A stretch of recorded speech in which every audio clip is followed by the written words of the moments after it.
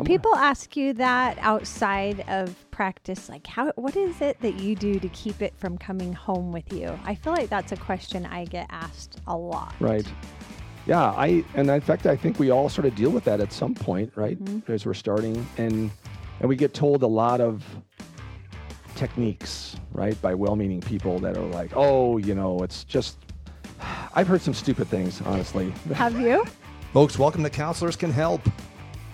Let's demystify the process of counseling.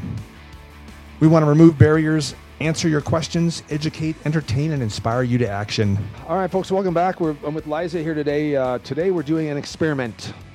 We are changing it up a little bit. So fun. The idea is, hey, why not? Why not do something different? So, are we bored? We're not bored. It just, we gotta. I was listening to something recently that said that shows, and it is important they called it change the state, that you can't just talk about the same things over and over again because that becomes dull. It becomes repetitive. And so the idea of this show is to talk about something in a slightly different way, and that's really just to get to know you or I a little bit more, whether that's professionally or, whatever. Just talk about, what we go through. And it's hard for me this morning. We were just talking just off recording here. I'm frazzled. I am literally dealing with... It's too bad you can't feel that through a podcast. Yeah. I am. See the nerves on the outside. I am going through a little bit of a hard time this morning because I had a couple clients that had some really intense things, and it's not undoing me, but it definitely, I'm in a different frame of mind. So I'm working on it. Do people ask you that outside of practice? Like, what is it that you do to keep it from coming home with you? I feel like that's a question I get asked a lot. Right. Yeah. And in fact, I think we all sort of deal with that at some point, right? As we're starting. And we get told a lot of techniques, right? By well-meaning people that are like, oh, it's just, I've heard some stupid things, honestly. Have you? That I'm not even sure I want to repeat on air. That it's like, do people really think of it that way? But our supervisors and teachers are always trying to help us do that, right? They're trying to help us sort of not take this stuff home with us, and et cetera. And I think early on I had that issue. To me, I described it as, I can't remember the Jim Carrey movie where he was given the powers of God, and I don't know. Oh, Bruce Almighty. Yeah, right. And so he would spend like most of the day just hearing all these voices of people like, well, I need this and I need that, and fix the this and that. And funny perspective. That was me as a new therapist. Mm-hmm. I would just think of these people constantly as like, what do I do for that? What do I do for this? How can I help them with that thing? And they need help, and they're coming to me for help. And so I was sort of in that loop. For sure. Mm-hmm. And I think I got out of that loop generally because I got more confident with what I was doing was helping, was that I was on a good path of learning this, and I felt like I had tools that would work. And I'm constantly doing that. I'm constantly learning new things and trying to improve. So that in a lot of ways gave me confidence to just slow that way down because I don't have to think about it. I know what I'm doing is right. Mm-hmm. Do I have the answer in every situation? No. But I think I'm on the right track. When the client leaves, I feel like we're on the right track. Mm-hmm. We're not there yet, but I think we're going in the right direction. And I guess that gives me maybe overconfidence. I don't know. It could be argued that that's... settle into that, though. Settle into a confidence of sorts. Not over, but just that... I will often say that when I come into a session feeling that it is a privilege to be a witness for someone, to process pain, that I come into it with a better headspace of like, people need a place to work through things without my reaction or a strong reaction, without... to just be kind of a reflecting pool, like what is actually happening for them. And so I do often say that to people when they ask me, how do you not take it home? I will say, I feel like it's a privilege to walk people through pain and to just be a witness sometimes, and then to know that after we get it out, there are some tools, there are some ways to not feel the way you're feeling anymore. But at the end of the day, it isn't mine to make that change. It is someone else's.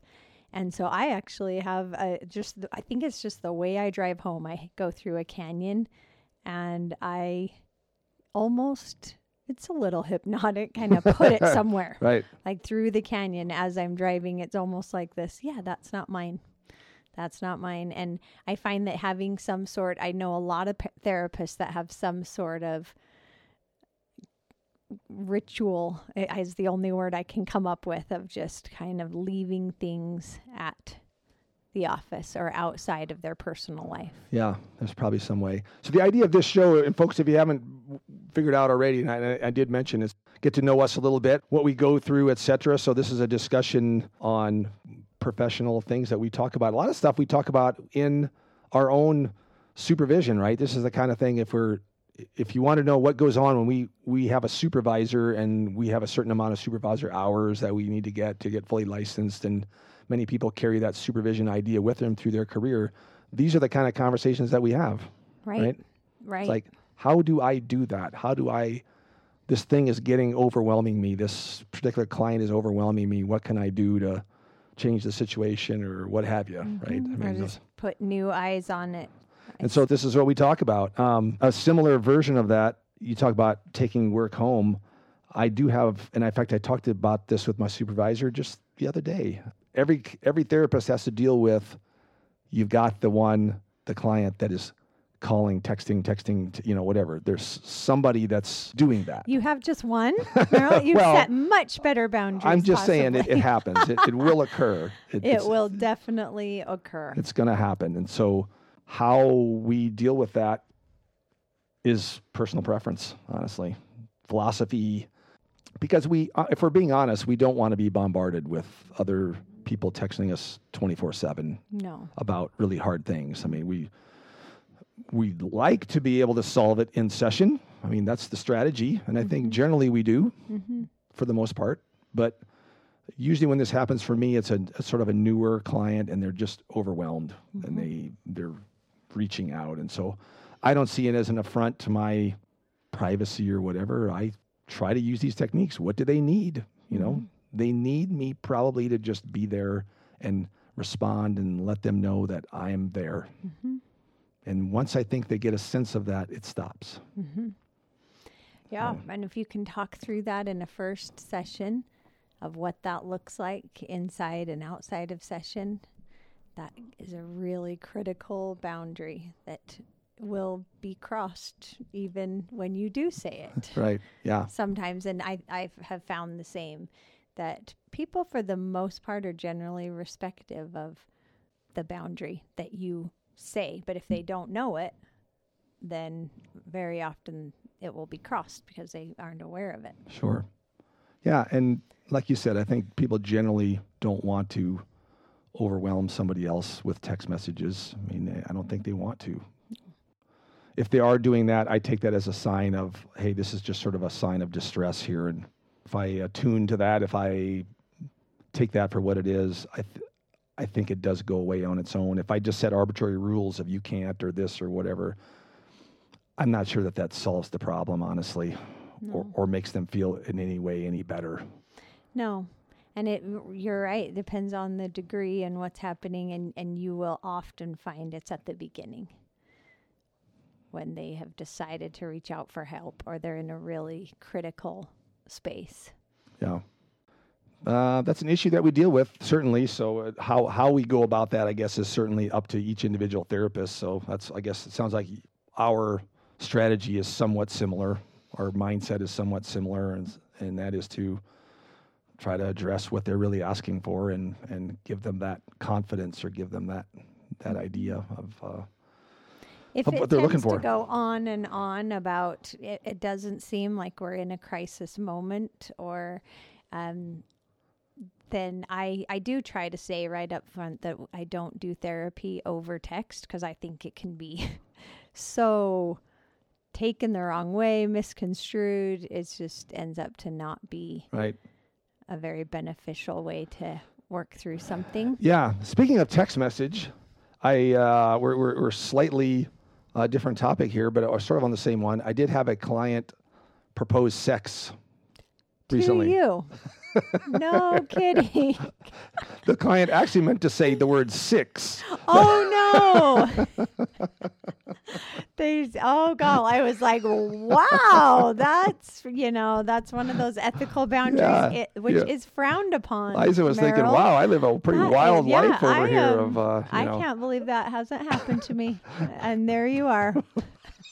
Yeah, he was at first when the thing came across, I was like, obviously this person meant this for another person or whatever. This is, and then I looked at him like, no, I think he means 6 o'clock, but it got changed. He said, whatever the word, how about we do whatever, and it came across as sex. And you're like, no thanks. He really meant 6 o'clock.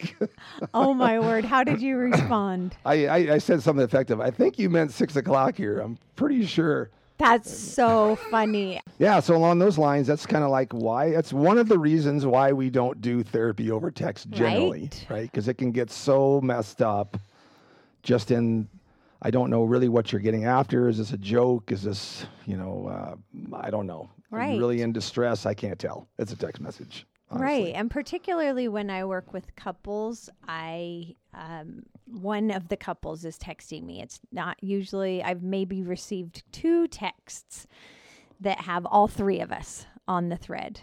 And so usually there is some sort of getting somebody on one of their sides of like, hey, this happened. Right. Can you tell me how to handle this? Or, and I will always have a very similar response of, that sounds like a great concern. Let's talk about it next session when we're all together, because it isn't very helpful to give someone a script of what they should or shouldn't say in that moment to their spouse when I have no context. That's right. I was just going to say context is like the huge thing of these. You can tell the context of a blown text message with a word that got spell corrected because you can tell the context of what they meant. Yes. But you can't tell the context of what my spouse before. said this to me or whatever. It's like, well, I don't even know what that even was involved in, or is this a pattern? There's no way I'm going to sort this out over text. No. Most likely. So that would be a very critical point for therapists. Yeah. New and old. Yeah. And what is the client asking for in that moment? Mm-hmm. What are they really asking for, honestly? They're be someone to listen to them. Right? Which doesn't really change in session, out of session, to be heard. And how to get at that, I guess, is ultimately the question of what we're trying to do there. And that varies with each client. And our gut, just going with, is this the right approach? Mm-hmm. Well, this one isn't in the textbooks, and I'm going to take this approach. I'm going to try it anyway. I'm going to do it because I think it's right. I think they'll respond that way. So, Okay, well, that's I guess a little glimpse into our lives of therapy. So, folks, there's just a quick conversation. Like I said, this is an experiment. I think it is helpful in some ways just to get to know us, and in some ways you do learn a few things about therapy. So expect a few more of these types of short shows in the future, and we'll get you feedback, and we'll figure out where to go from here with this slightly different format. Join us again in the future for Counselors Can Help.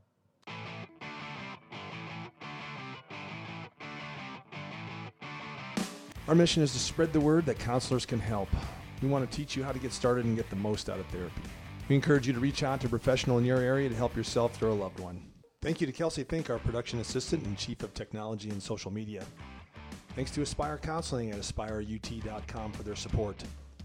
If you want to know more about how counselors can help, go to counselerscanhelp.com. We have lots of resources, information, and we update it all the time. We'll see you next time on Counselors Can Help, a production of Merge Publishing.